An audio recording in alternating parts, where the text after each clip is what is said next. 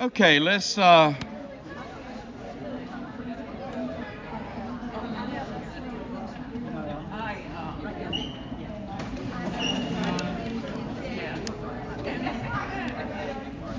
I'm on. Let's go ahead and get started. Welcome back. Only thing on the table up front is copies of the schedule, if you don't have copies of the schedule. And the other thing that's on the table up there, if I don't have your email for this group, I would love to have your email for this group. If I have your email for this group, you received an email from me yesterday, is that right? Or day before yesterday? But if you didn't receive the email, I'd love to have you on that list for this group. Just give it to me up there. You can go ahead. You don't have to keep looking at the Turkish delight. You can go ahead and eat it. Several of you told me you'd never had Turkish delight before. It's not an American thing. It's obviously a Turkish thing, but it's obviously an English thing too. It's made with fruit juice, nuts, gelatin. The thing that probably doesn't make it a favorite for mine is, and this is popular in Israel and Europe, is made with rose water, which, yeah, I'm not a big fan of rose water. But anyways, that's Turkish delight that you're hearing about quite a bit in The Lion, the Witch, and the Wardrobe. So make yourself at home, and if there's extras on the table, feel free to eat them. I don't want a bunch of Turkish delight left. So if there's any left on any tables, please feel free to eat it. I'm not a fan of Turkish delight. Evidently Edmund was. Evidently a lot of people in England were in the 1950s and before. So let's go back to Narnia. Chapters 4, 5, and 6. So if you'll turn to chapters 4, 5, and 6, we'll look at what's going on in Narnia, and then we'll pull our Bible out for a few moments. So, chapter 4. You recall last week where we left off. Is Edmund has encountered the White Witch. So Edmund is having a conversation with the White Witch, and that's where we pick up at. So, chapter 4. Let me run you through chapter 4, chapter 5, and there's not a lot I want to talk about in chapter 6. Let's talk about chapters 4, 5, and 6. So here, if you look at the beginning of the chapter, you've got Edmund and the witch having a conversation. Edmund has made his way. He followed Lucy into Narnia. And they're separate because he came in behind Lucy. And he encounters the White Witch, and the White Witch is having a conversation with him. Even the first paragraph is rather interesting. But what are you? Said the queen again. We saw that last week. People are whats or things to the White Witch, not people. But what are you? Are you an overgrown dwarf that has cut off its beard? It appears she has not encountered a human before. Now, why that's a little interesting to some of us is this. When you read The Magician's Nephew, which is the prequel that's written much after this, that tells you where all of this world comes from, you see that, yeah, she had encountered. According to The Magician's Nephew, she had encountered human beings. But what's kind of interesting is when, evidently, obviously, and we know this, when C.S. Lewis wrote The Lion, the Witch, and the Wardrobe, he did not intend to write any more. And that's why there are, for those of you that read very, very closely, there will be some inconsistencies. Because when he wrote The Lion, the Witch, and the Wardrobe, he assumed this was going to be it. He didn't anticipate writing 6 more volumes. That's why you see things such as this. She's pretending as if she's never, or she is acting as if she's never seen a human being. But she has, according to The Magician's Nephew at the end. So here they are, they're having a conversation because she's on the lookout. She's on the lookout for sons of Adam and daughters of Eve. So she's trying to figure out if this strange Edmund is one of those, a human. And when she discovers that he is, you notice she raises her wand. She's going to do something to him. He's just literally frozen in terror. She's going to turn him into stone. You're going to see that later in the story. That's one of the things she does, is turn living creatures into stone. But about the time she wants to turn him into stone, a stone statue, she stops because she thinks about doing something else. She remembers the prophecy. The prophecy is that 4 humans, 2 daughters of Eve, 2 sons of Adam, one day will come into Narnia, and they will sit on the 4 thrones of Cair Paravel. Well, if you sit on the throne in Narnia, that means she won't be able to do what she's doing as the tyrant who has taken Narnia over. So she remembers that prophecy about these 4 humans showing up. So she starts having a conversation with Edmund. And she starts enticing Edmund. Of course, it's cold. It's winter. Always winter, never Christmas because of the White Witch. So she invites him up into her, in England it's called a sledge. We call it a sleigh. Invites him up into the sleigh with her.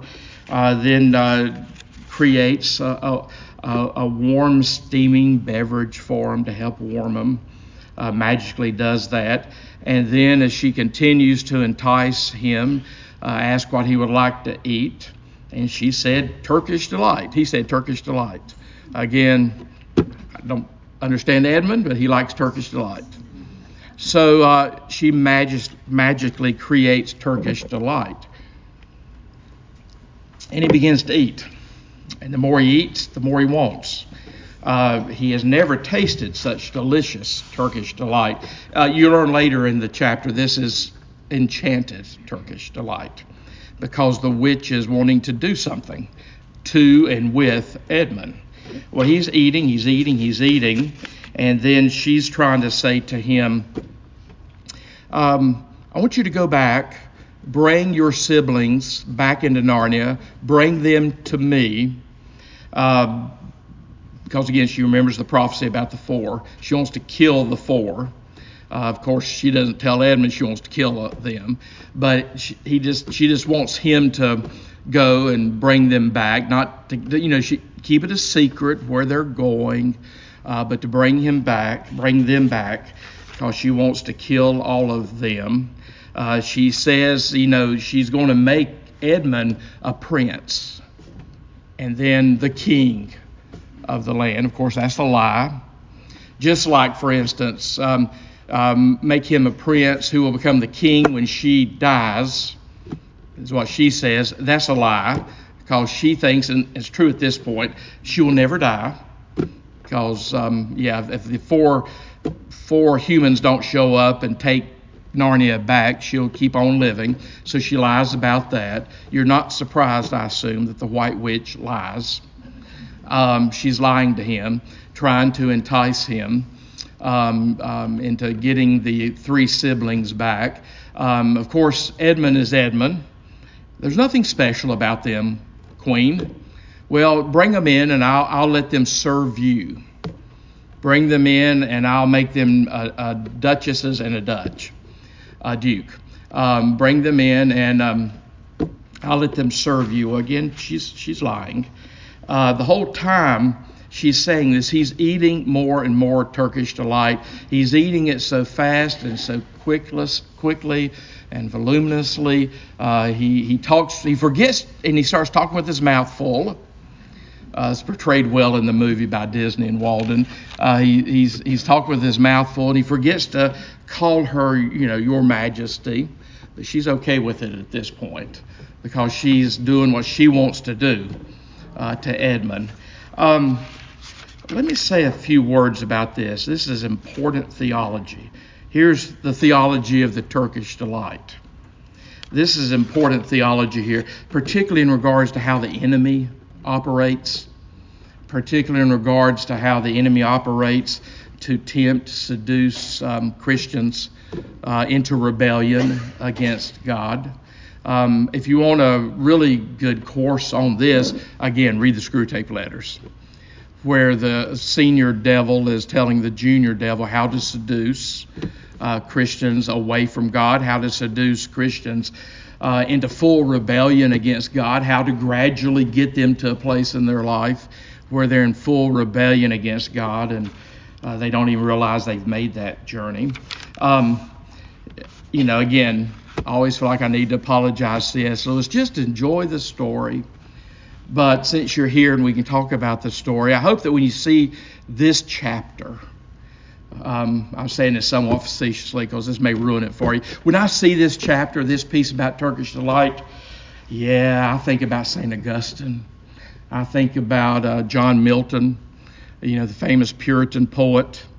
Both Augustine and Milton taught us a whole lot about how the enemy uses sin to seduce us. Augustine, who is the greatest Christian theologian after Paul before the Protestant Reformation, I think.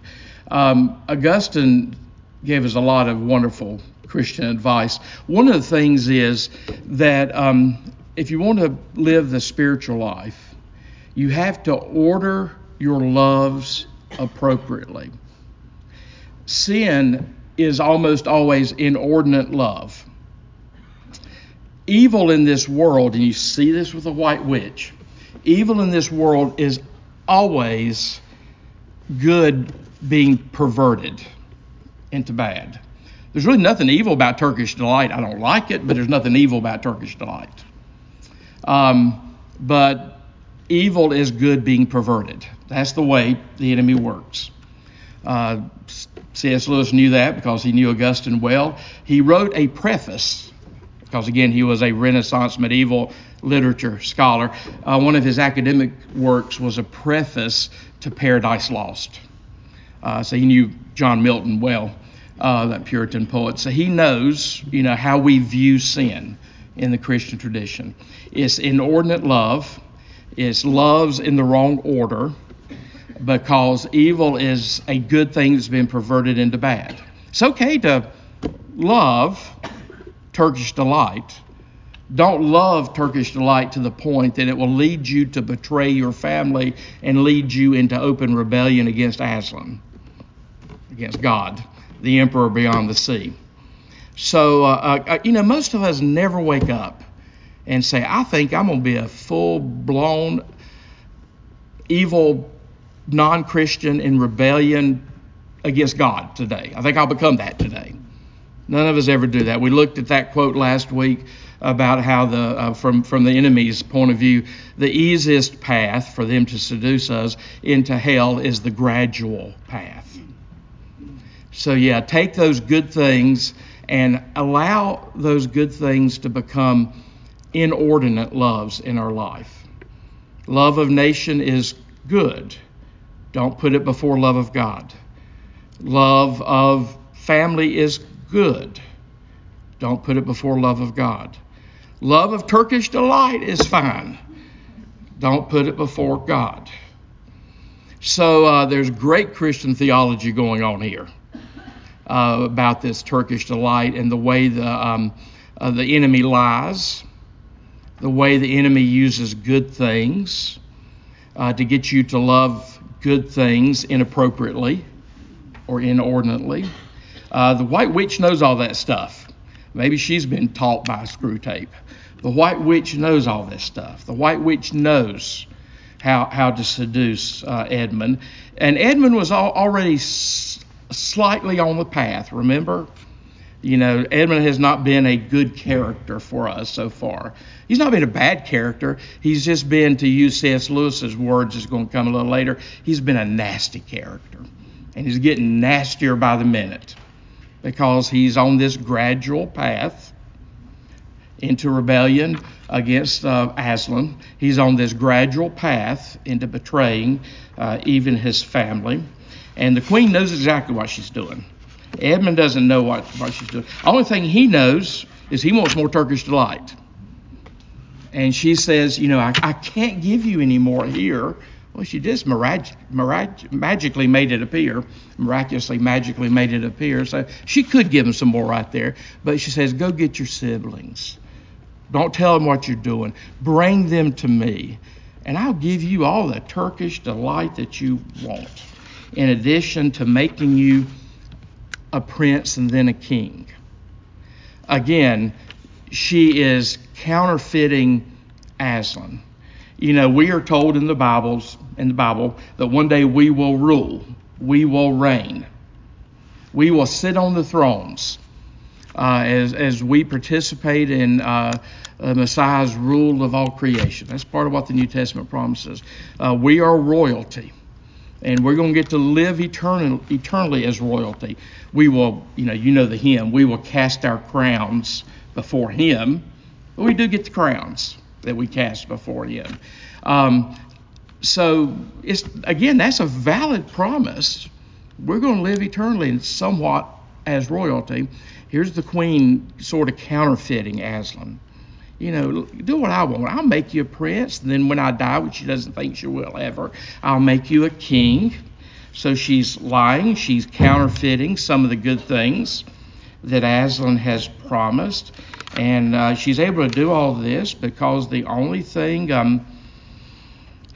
Edmund wants at this point is more Turkish delight. Look at the top of page 41 in my edition. Please, said Edmund suddenly. Please, couldn't I have just one piece of Turkish delight to eat on the way home?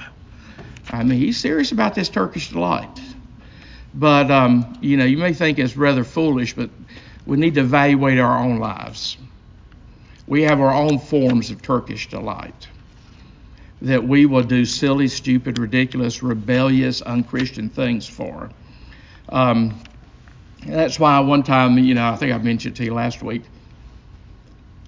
Screwtape tells Wormwood, his nephew, the junior devil, don't worry about tempting the Christians with alcohol if simple playing cards would work. Whatever can pull them away, whatever can become an inordinate love in their lives. We need to be very careful about our passions. God loves passion. God created passion in the human being. We just need to be passionate about the right things and be less passionate about other things. C.S. Lewis actually, because he had read Augustine, he had read John Milton, he knew Christian theology, he wrote an essay. He wrote a lot of wonderful essays, by the way. He wrote an essay entitled First and Second Things. Remember what's second or third or fourth or fifth. Don't ever let them squeeze their way in front of what's first in life. Don't worry about alcohol if simple playing cards can do it. So, you see it functioning here with the White Witch.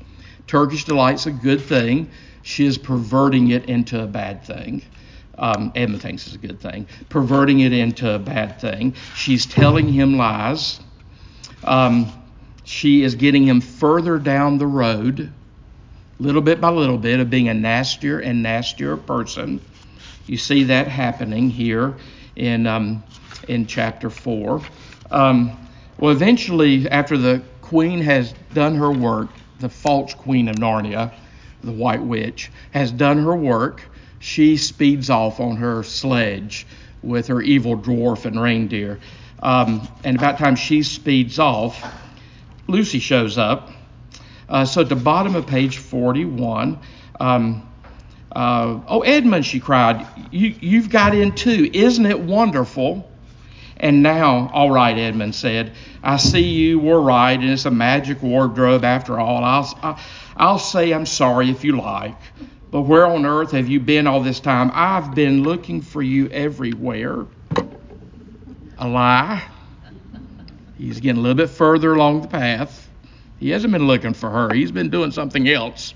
He's been enjoying his Turkish delight with the White Witch.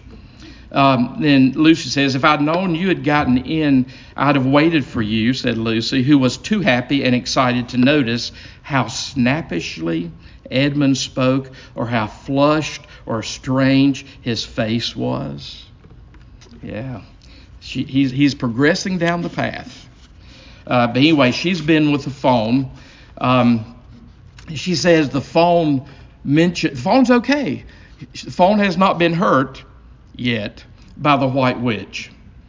for not capturing Lucy in her first journey into Narnia. And then that's when Edmund says, "The White Witch," said Edmund. "Who's she?" And look at Lucy's description of the White Witch. "She is a perfectly terrible person." Well, Edmund sort of enjoyed her. "She's a perfectly terrible person," said Lucy. "She calls herself the Queen of Narnia, though she has no right to be queen at all. And all the fauns and dryads and naiads and dwarfs and animals, at least all the good ones, simply hate her. And she can turn people into stone." That's what she started to do with Edmund. "And do all kinds of horrible things. And she has made a magic so that it is always winter in Narnia, always winter, but it never gets to Christmas. And she drives about on a sleigh, drawn by reindeer, with her wand in her hand and crown on her head." Edmund was already feeling uncomfortable from having eaten too many sweets. Yeah, there's another sermon on the nature of sin. Eating uncomfortable, she eating too many sweets. And when he heard that the lady he had made friends with was a dangerous witch, he felt even more uncomfortable. But still, he still wanted to taste that Turkish delight again, more than he wanted anything else. Some people want to watch Super Bowl more than they want anything else. Nothing wrong with the Super Bowl. Some people want to play golf more than anything else. Nothing wrong with golf. You got to order your loves appropriately, or you do stuff foolish like Edmund, and you find yourself in a place you really didn't overtly choose. Anyway, so they head back. And if you notice on the last page, in my edition, probably the same as yours, second paragraph from the top on page 43, last page of this chapter, about halfway through the paragraph, your narrator says, "He, Edmund, was already more than half on the side of the witch." He didn't know that. But gradually, little by little, he's on the journey. Anyway, so they decide to go get the others. So, chapter 5. They're back through the wardrobe. They're back in the professor's house. This is one of my favorite portrayals of the professor. You're going to learn a lot about this professor later, particularly in The Magician's Nephew. If you notice on the first page of chapter 5, what the narrator says at the bottom of the page, "And now we come," the narrator says, "to one of the nastiest things in this story." I want you to notice, or maybe you don't know this, don't mean to spoil it, but it's fine. The White Witch is going to kill Aslan at one point. Sort of the crucifixion in the story. The White Witch is going to kill Aslan at one point. But even this right here is one of the nastiest things in the story, he says. Now we come to one of the nastiest things in the story. And if you just didn't read it or didn't know what was going on, it'd be interesting for you to start thinking about what would be, for C.S. Lewis, one of the nastiest things in the story. Keep reading the paragraph. "Up to that moment, Edmund had been feeling sick and sulky and annoyed with Lucy for being right." You know any of those people in your world? Again, this is Edmund. He's annoyed that, instead of enjoying Narnia, he's annoyed that she was right, that it existed. And annoyed with Lucy for being right, but he hadn't made up his mind what to do when Peter suddenly asked him the question. He decided all at once to do the meanest and most spiteful thing he could think of. He decided to let Lucy down. You probably wouldn't define that as the meanest and most spiteful thing Lucy could do. One of the nastiest things in the story. C.S. Lewis does, though. Again, how Edmund treats Lucy is one of the nastiest things in the story at this point. Because you know how the story goes on. He acts like Lucy's making all this up. Even though he's been in Narnia, in front of Susan and Peter, he just acts like, yeah, she's making it all up. There's nothing real about Narnia. And of course that devastates Lucy. So on the second page of chapter 5, it says, Edmund, who was becoming a nastier person every minute, just denied he had been in Narnia, denied Narnia was real, and just kind of went on saying, yeah, Lucy's full of nonsense. And of course that devastates Lucy. So they start, Edmund knows better, but they start, Peter and Susan start worrying about Lucy at this point. Lucy's the youngest. Lucy's the character we like best. Lucy's female, but she's going to become the leader in the next chapter. But they're worrying about Lucy at this point.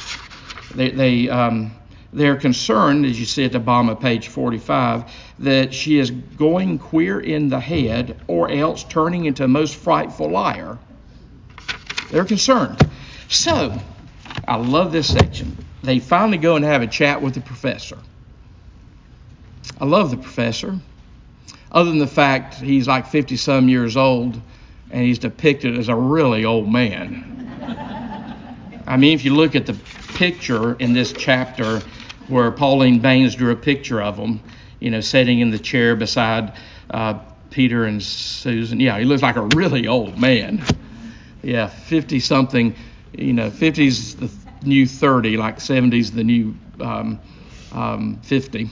But yeah, I guess the 1950s, 50-something was really old. Other than that, I really like this professor. Again, this professor, and we're going to look at this episode with this professor. This professor, they go to ask the professor because they're worried about Lucy. They're afraid he'll call their parents back in London, Mama back in London, and talk about how Lucy's becoming, and things won't end well, and it'll worry Mama back in London. So they go talk to the professor with their concerns about Lucy. Lucy's becoming queer in the head. She's either lying or she's going mad, or anyway, they go talk to the professor. Now, what you don't know yet, you'll learn in The Magician's Nephew in the prequel. The professor has already been in Narnia. The professor was the first to go to Narnia. One of the first to go to Narnia. The professor is the reason, because of what he did when he was a kid, the professor is the reason the White Witch is in Narnia. That's why there's wardrobes in the professor's house. You'll learn all this stuff in the prequel. But of course, C.S. Lewis hasn't written the prequel yet, so I'm not sure he knows that. And you're not supposed to know that. But since we're going to read The Magician's Nephew, you may find this conversation even a little bit more interesting that the professor's getting ready to have. The professor is Diggory Kirk.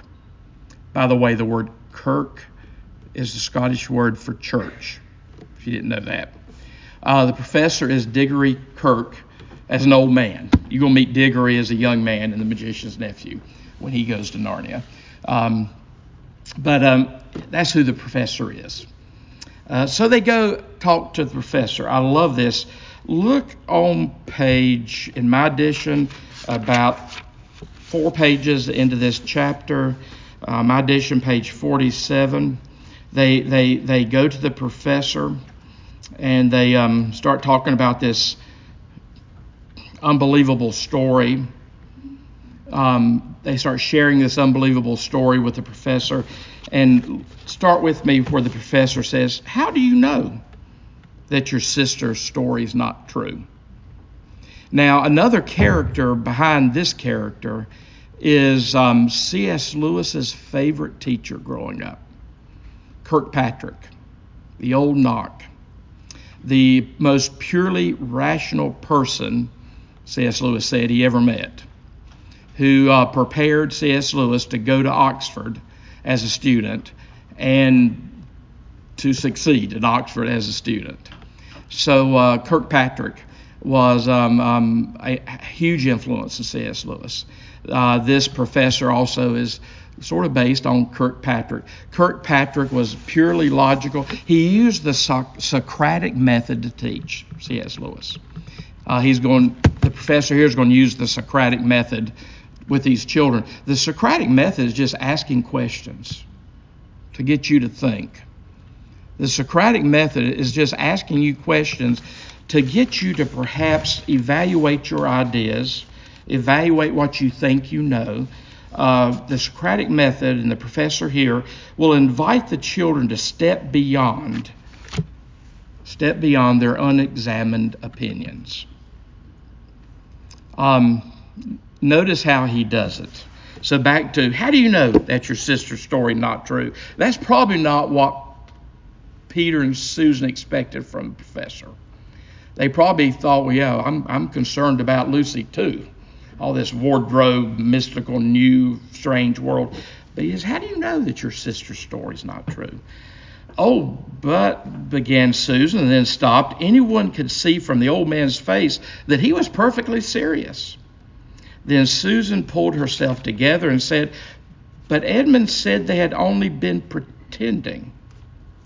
That is a point, said the professor, which certainly deserves consideration, very careful consideration. For instance, if you will excuse me for asking the question, does your experience lead you to regard your brother, Edmund, or your sister, Lucy, as the more reliable? I mean, which is the more truthful? Well, we know the answer to that one. That's the funny thing about it, sir, said Peter. Up until now, I'd have said Lucy every time. And what do you think, my dear? Said the professor, turning to Susan. Well, said Susan, in general, I'd say the same as Peter. But this could not be true. All this about the wood and the phone? That is more than I know, says the professor, which is interesting because we're going to read The Magician's Nephew. But he's just trying to point out these children. They are declaring things to be true. That's more than they know. That is more than I know, says the professor. And a charge of lying against someone whom you have always found truthful is a very serious thing indeed. We were afraid it mightn't even be lying, said Susan. We thought there might be something wrong with Lucy. Madness, you mean, said the professor quite coolly. Oh, you can make your minds easy about that one. One only has to look at her and talk to her to see that she's not mad. But then, said Lucy, and stopped. She had never dreamed that a grown-up would talk like the professor. And she didn't know what to think. And I love this next paragraph. Logic, said the professor, half to himself. Why don't they teach logic at these schools? I am so very, very, very grateful, becoming more so every day, that I received a classical education. And when I went to undergraduate school, I was in a college where everybody had to take logic. Because we're in one of the most illogical pieces of human history ever existed. I learned as an undergraduate an ad hominem argument is always fallacious. And our culture is eat up with ad hominem arguments. You can't turn the news on without seeing the flood of ad hominem arguments. Now, you might not have been forced to take logic, so you might not know what an ad hominem argument is. Ad hominem is Latin for against the man. So an ad hominem argument is this. I can't debate your idea. I can't debate what you're saying. So what do? I attack you as a person. Let that sink in for just a moment. I want to please plead with you.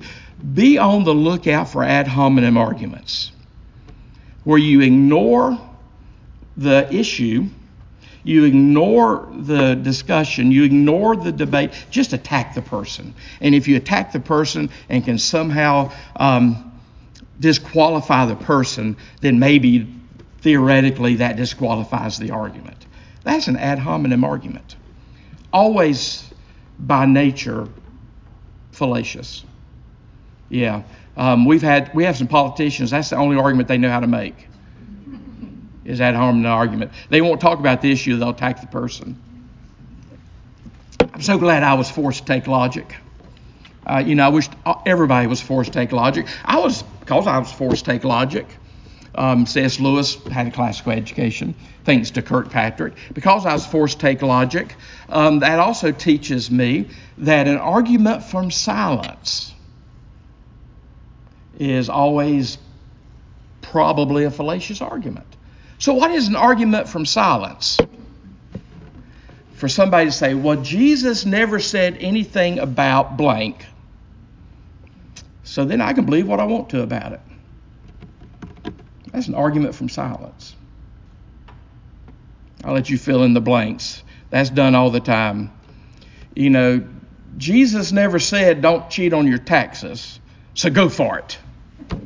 Well, no, he didn't talk about taxes. He did talk about taxes, by the way. Pay your taxes. That's not a good argument. Jesus never talked about using the internet. But that doesn't mean we can't use Jesus to decide how we use the internet or not. That's an argument from silence. Anytime you hear somebody making an argument from silence, beware. Beware. Anyway, I could go on. I had a whole semester of logic. I wish everybody had to take logic in this culture. They would know how to think, and they wouldn't be sucked in by sound bites. They wouldn't be sucked in by 30-second commercials if they could just be logical. So the professor says, logic. Why don't they teach logic at these schools? And if you know anything about C.S. Lewis, C.S. Lewis had a horrible experience with schools in England till he went to Oxford.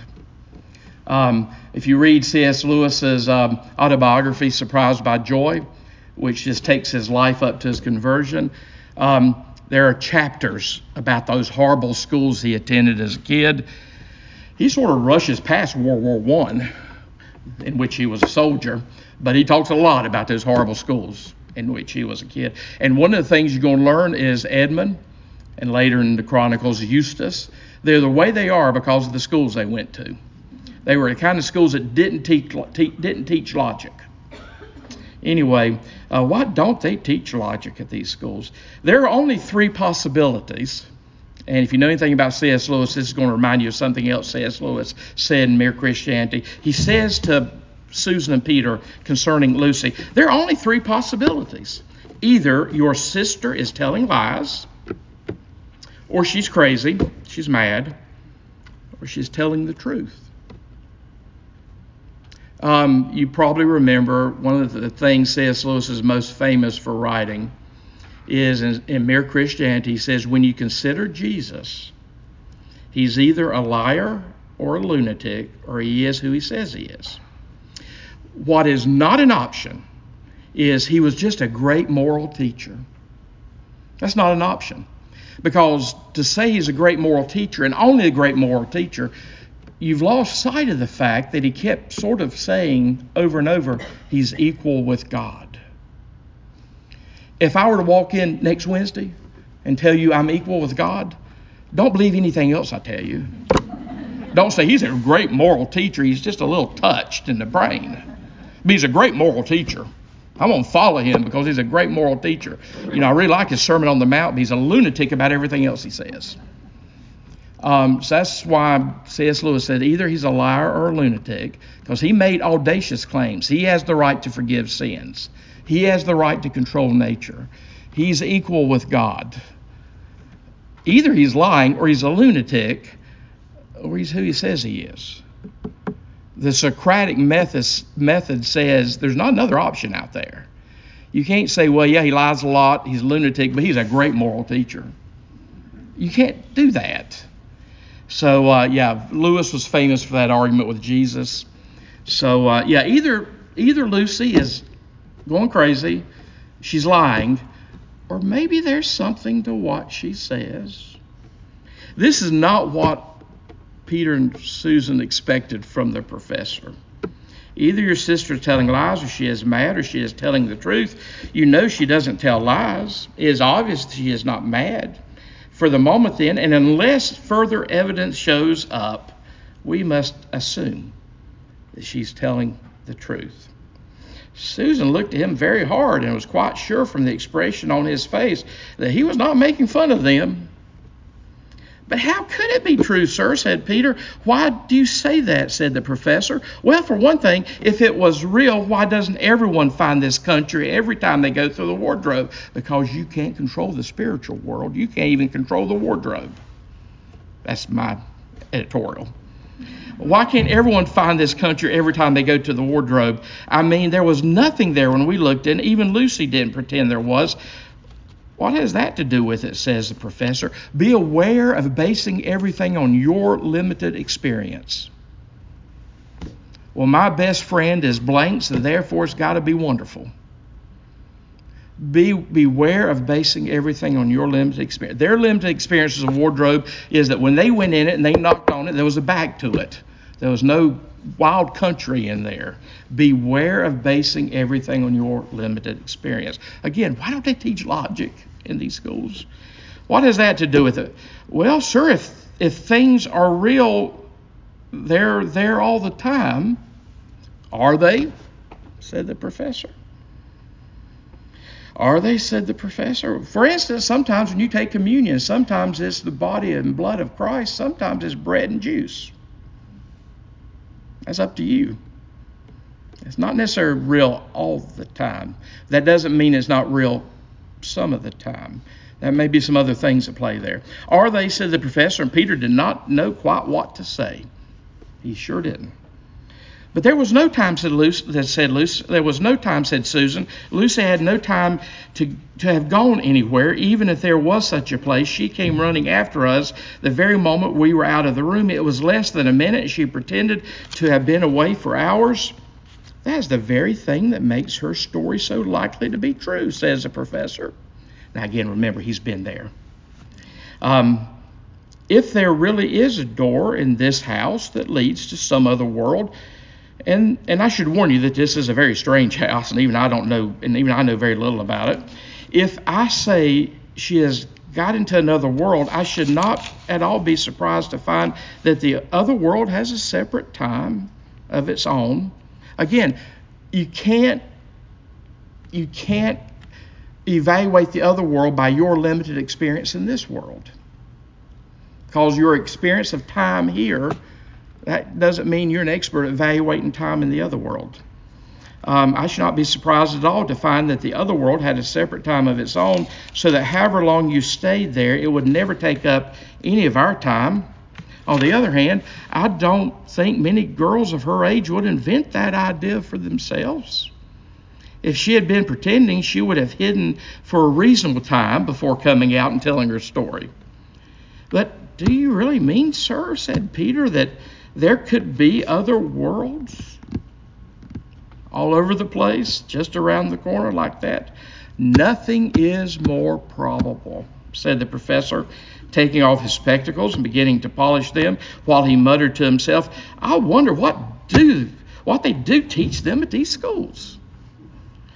But what are we to do, said Susan. She felt that the conversation was beginning to get off the point. My dear young lady, said the professor, suddenly looking up with a very sharp expression at both of them. There is one plan that no one has yet suggested, and which is well worth trying. What's that? Said Susan.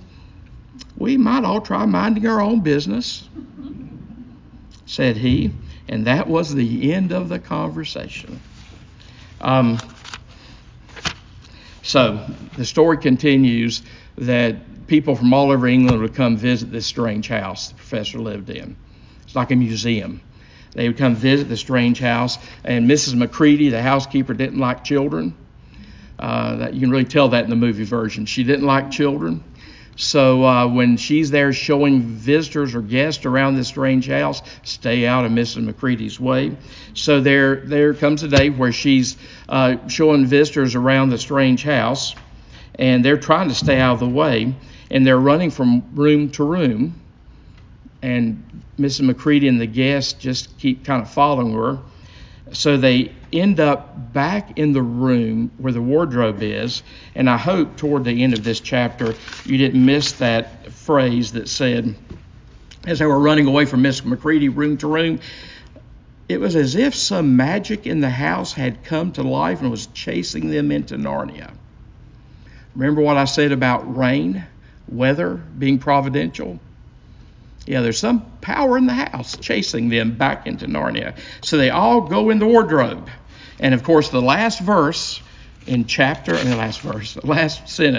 in chapter 6, when they will get in the wardrobe, and of course, every sensible person knows that you should never shut yourself up in a wardrobe. Yeah, 5 times he reminds them of that. He's afraid of children around the world getting stuck in wardrobes. But anyway, so they're back in the wardrobe. Anyway, chapter 6. They're in the wardrobe, all 4 of them now. And all of a sudden, it starts feeling cold. It starts feeling damp. They start feeling trees. And it's so cold, they put coats on that are much bigger than they are, that makes them feel like they're wearing royal robes. And with these big coats, it's too big for them. Some of us see a symbol of baptism here. Baptism's the beginning of the journey. It's something you put on that you spend the rest of your life growing into. And it symbolizes, claims us, names us as royalty. And we can wear them as we become explorers. Notice what Lucy says, as they became explorers in a new world. After baptism, here we start becoming explorers in a new world. After baptism, we enter into a life where we're learning about this new land, this new world. Anyway, so there they are in Narnia, and they come out of the wardrobe, and Lucy is the leader. They sort of elect her the leader. Some people think C.S. Lewis is a misogynist anti-female. They should read this stuff. This is written in the 50s. Lucy, the young girl, is the leader. Notice as the reason they elect Lucy the leader is as they're walking in the woods, poor old Edmund says, I say, oughtn't we to be bearing a bit more to the left? That is, if we're aiming for the lamppost. As soon as he says that, what does that mean to the others? He has been there before. Well, yeah, they all jump on him then because they realize he is beastly. And again, every time C.S. Lewis talks about humans being beastly, he's letting you know the humans are beastly, not the animals in Narnia. The humans are the real beast in this story. Anyway, so they're in Narnia. They go to Tumnus's house. They discover that the faun, Mr. Tumnus, has been arrested by the White Witch. You learn when they read the poster, the official notice, the warrant that was left there at the house, that her name is Jadis. You learn more about that in The Magician's Nephew. So they realize that they need to go and hunt Mr. Faun. He's probably in trouble. They have to rescue him. So they start heading out to find Mr. Faun. And a red robin shows up. And this red robin starts leading them. They realize this red robin is leading them. They all except Edmund realize that. Edmund, he's opposed to everything. But they realize this red robin's trying to lead them somewhere. Every time this red robin would go a little further and land on a limb, Lewis tells you the limb would shake, some snow would fall off the limb. So we've discussed since the 50s, maybe this red robin that shows up is the first bird of the coming spring, the first bird of the coming thaw of this winter. Something's going to start happening now in Narnia. These 4 in Narnia, so they're led by this bird, and like I said last week, C.S. Lewis usually kind of starts the next chapter and stops this chapter. So they're being led by the robin, perhaps the first bird of spring, that's knocking some snow off the limbs, and they're going to follow, and they're going to end up with a great visit with the beavers, real beavers, literal beavers who talk. And I love the next chapter because you and they, for the first time, because you should not have read Magician's Nephew yet, you and they for the first time will be introduced to Aslan. And some of my favorite lines from all the Chronicles occurs next week. So just a couple of Bible verses. You can put the book aside and turn to the book of Proverbs in your Bible. Yeah, I'm still stuck on Turkish Delight. Please don't leave me Turkish Delight. So find the extra Turkish Delight and eat it in the room. Turn to Proverbs chapter 9. Billy Graham used to read a chapter of Proverbs every morning. There's 31 chapters in Proverbs. We would be a wiser people. We would know more wisdom. We might not even have to take logic if we'd read and study the book of Proverbs. But if you just look at the book of Proverbs, turn to chapter 9 to start with. I'm going to show you a couple of Proverbs. If you look at chapter 9 of the book of Proverbs, just a couple verses. Think about how the white witch is using Turkish Delight. Chapter 9, verses 17 and 18. Notice what it says, the last two verses of that chapter. Stolen water is sweet, and bread eaten in secret is pleasant. But he does not know that the dead are there, and her guests are in the depths of Sheol. Yeah. It's a long story, but one of the things that led to my profession of faith at age 9, long story, I'll tell it one day, is I got caught with two of my friends stealing apples out of someone's apple tree. Actually, we weren't smart enough to steal the apples. We were stupid. Sin does that to you. We were taking the apples, but for fun, we were throwing them back at the roof of the old lady's house. And we didn't realize the old lady's young daughter was visiting, who almost outrun us, and we had bicycles. Another story. But yeah, those apples, they would have been sweet had we eaten them, but we didn't even eat them. We threw them back at the house. Yeah, stolen bread is sweet, and bread eaten in secret is pleasant. Go to chapter 20, another like verse, another like proverb. There's several things repeated. Chapter 20, verse 17. Another proverb. Bread gained by deceit is sweet to a man, but afterward his mouth will be full of gravel. Now go to the New Testament. Go to the book of Hebrews. Book of Hebrews, this past week I taught or preached on Sunday morning from the great chapter, the Hall of Fame, chapter 11 of Hebrews, where the author looks at all those great saints from the Old Testament. There's a lot of the great saints of the Old Testament listed in Hebrews. I want you to just notice something he says as he speaks about Moses. Look at Hebrews chapter 11. Hebrews sounds like it should be an Old Testament, but it's a New Testament. Look at Hebrews chapter 11, verse 23. He's giving you all these saints, and he says here, as he starts talking about Moses, by faith. And he mentions those two words over and over again in this chapter. By faith, by faith, by faith. These people can do wonderful things. By faith, Moses, when he was born, was hidden for 3 months by his parents because they saw that the child was beautiful and they were not afraid of the king's edict. By faith, Moses, when he was grown up, refused to be called a son of Pharaoh's daughter, choosing rather to be mistreated with the people of God than to enjoy the fleeting pleasures of sin. Sometimes you have to walk away from the Turkish Delight to do what God's calling you to do. And you know the story. Moses decided to side with his people rather than live as a son of Pharaoh. So he chose to side with his people rather than enjoy the fleeting pleasures of sin. Verse 26, he considered the reproach of Christ. In other words, he considered suffering for what was right for God greater wealth than the treasures of Egypt. For he was looking to the reward. By faith, the next verse 27, he left Egypt, not being afraid of the anger of the king, for he, Moses, endured as seeing him who is invisible. So Moses could see things other people couldn't see. He could see a God that others couldn't see. He could see a world that belonged to a God that others couldn't see. And he was willing to walk away from the pleasures of Egypt. Egyptian delight. He was willing to walk away from Egyptian delight to do what was right. So, please help me get rid of the Turkish delight. Let me have a brief prayer and I'm finished.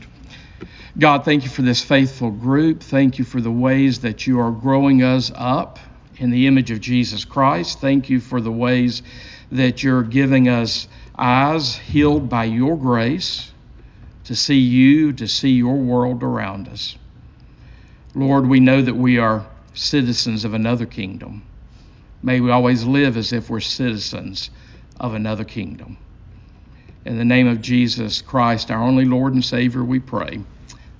Amen.